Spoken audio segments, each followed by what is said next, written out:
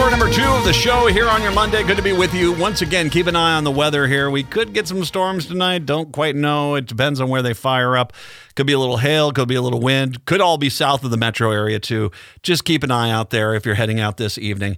952-946-6205, 952-946-6205.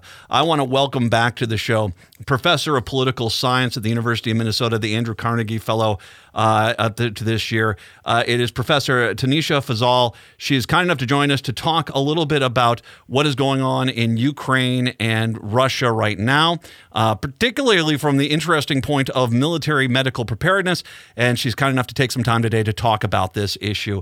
Professor, thank you very much. Welcome back. Thank you very much for the time today. Thanks for having me. My pleasure. I want to point to an article that I'm going to post a little bit later on that you wrote here to help Ukraine send more first aid. And this obviously, as the Biden administration has put forward the idea of sending over cluster bombs as a way to help out. Your comment to me was, instead of sending this over, we should be sending more medical aid. Is there a real need for medical aid right now for the Ukrainian troops? I think there is. I mean, I think just in general, military medicine can really give countries an advantage in war. There was actually an article in the Wall Street Journal last week that the headline was something like Ukraine's military medicine gives it a quiet edge. And we know that Ukraine has better military medicine than Russia, at least right now. So the Russian case fatality rate, which is the percentage of people who are injured and actually reach a hospital, who reach medical care, is 20%. So about 20% of Russians are dying. But the Ukrainian one is lower at 14%, but ideally should be even lower. The reason that the Ukrainians have better medicine is, they have better tourniquets, and we know that hemorrhage is the main cause of preventable battle death. Mm-hmm. They're also using whole blood in a pre-hospital setting. They're getting a lot of medical aid, and they're trained on guidelines that were developed in the U.S., but I think it's especially important for the Ukrainians to receive medical aid because we all know that Ukraine is at a population disadvantage vis-a-vis Russia. There are just fewer Ukrainians than Russians, and so it's that much more important to be able to take better care of them. Do you think part of the problem is that big countries like the U.S. and the UK, Germany, the mentality is, well, we'll send in the big guns. We'll send in the munitions, the weaponry, the tanks. We'll send that stuff in. We'll leave it to, and just, pulling a country out, Albania will send over the support system. Is that part of it, the feeling that some of these countries that are sending aid over feel as if, well, since we're the big countries with the big military, clearly we want to send munitions, not the medical aid? I think I would flip that a little bit and say that the issue is actually more that that's how the Ukrainians view it, the way that you just presented it, where they really want to get a lot of lethal aid. And they understandably see major powers, more advanced industrialized countries like the U.S., as an important source of that aid. But from the U.S. perspective, actually, there's a pretty strong argument to be not sending offensive aid, to send more defensive aid, right? Because that really lowers the risk of a confrontation with Russia, which is something that the U.S. rightly wants to avoid. And I think medical aid definitely fits that bill. And the reality also is that U.S. medical aid is just going to be better than Albanian medical aid. Yes, well, it would, and hey, I'm a veteran myself. I was always amazed by, I know it's kind of stupid, but I grew up watching MASH and stuff. But then when you go into like a real field medical unit, when I was in military and we go out for field maneuvers, this was back in the early 90s. They were incredibly impressive back then. I can only imagine with the technological advances that, in some cases it is like wheeling an actual hospital out to a conflict zone and being able to address, as you said, it's the importance of being able to address the injuries immediately and quickly, because if you can do that, you're going to get those soldiers back into the field fairly quickly. I think that, that's exactly right. And that's a big part of the story of why the U.S. is so successful. I would say that military medicine is one of the few successes of the Afghan and Iraq wars, or the few silver linings. I don't even know what the right word here is, but I think it's important to recognize, and this goes to a point you were just making, that one of the reasons that there was such great success on the military and medical front in those wars was because the U.S. had air superiority against its foes in Iraq and Afghanistan. So there was uncontested airspace, and so the U.S. could really leverage air evacuation. Now, if we turn to the war between between Ukraine and Russia, the airspace is very much contested, and so evacuation times are much longer. So the U.S. operated under what was called the Golden Hour policy in Afghanistan starting in 2009, which meant that if somebody was injured, they had to be evacuated to a higher level medical facility in under an hour, because we know that getting medical care in that time frame greatly increases the odds of survival. In Ukraine, it's taking a lot of times closer to a day to get from the front to a hospital. So you're not able to send somebody, a medevac chopper or a flying ICU in the way that the U.S. was able to in Afghanistan and Iraq. So for medical aid, obviously you talked about, in very bluntly, tourniquets, being able to stop the bleeding on the field. I remember shock as well is another huge, problem when you have, soldiers that have been injured and trying to, get them back in a reasonable time. What other medical aid would you suggest the U.S. get to Ukraine right now? Well, I think that there are two main kinds. One has to, certainly we have to keep supplying them with modern tourniquets. If you watch videos on social media, you'll see that the Russians have been using basically a strip of rubber, like World War II era tourniquets. Modern tourniquets, you can self-apply, you can tighten them one-handed. They're actually sometimes called a one-handed tourniquet. But there's a lot of, things like better, up-armored ambulances, just basic supplies, right, gauze, et cetera. And a lot of charities are stepping into the breach, but what they're doing is not necessarily their efforts are, by definition, not as centralized. But another important contribution that the U.S. could make in the military and medical front is simply training. So a lot of Ukrainian forces have been trained in what's called tactical combat casualty care, which is a set of guidelines and practices that the U.S. developed during the Afghanistan and Iraq wars and has been shown to put it bluntly, save a lot of lives. But in order to really train people, it gets a little tricky because it's really hard to get Ukrainian forces to Poland, for example, for training, and we don't necessarily want to have U.S. forces in Ukraine. So I think that bureaucratically is one of the challenges in moving forward on that particular issue. Professor Tanisha Fazal is joining us, professor of political science over at the University of Minnesota Twin Cities. We talked about Russia last time as well, and you had made the point that this was they were having the same problem. Basically, the entire military is that through black market sales, troops and supplies that were supposed to be there for these military units just were not in the numbers they needed for what they were about to try to do. Where are they at right now? Because it doesn't sound like, and it's hard to get real information about this. I imagine you get much better sources. Where are the Russians at? Because it sounded like reality is that they're in a much worse situation as far as the medical care their troops are receiving in that combat zone.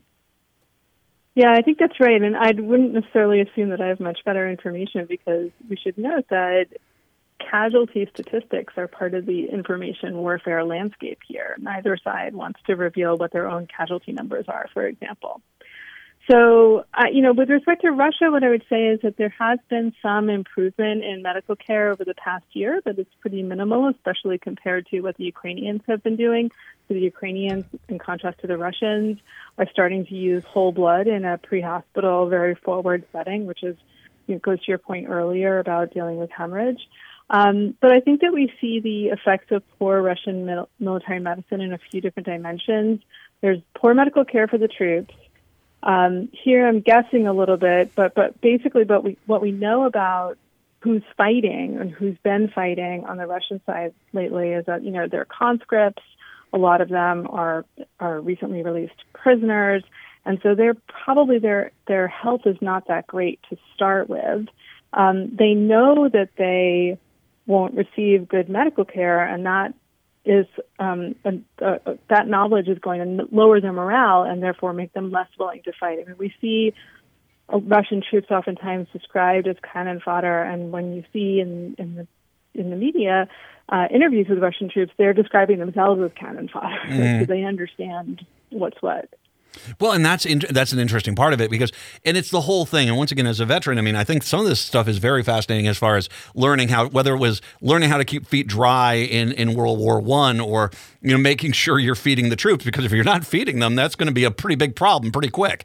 And so you have to have clean water, you have to have good food, you have to have medicine, you have to have these support systems in place. And Russia just, I mean, at least not in a full scale military combat mode. They just don't have that. And as you said, I mean, there are a lot of videos of these soldiers saying, please do not send us to our death, because you're sending us out there without the equipment, without food, in some case without bullets, and expecting them to be some sort of success ratio. It's just not, it just doesn't seem to be there. Yeah, I mean, I think the Russian strategy is just one of numbers. That's what they're trying to leverage, that they have just a much bigger population. Any idea, you talked about the casualty rate, and yeah, I mean, the Ukrainians are saying 200,000 plus Russians have died. I saw one number which seemed to be, just looking at the formula there, it seemed to be lacking some potential numbers. They were saying 50 to 60,000. Any guess on how many Russians have died in Ukraine at this point, from what you've read?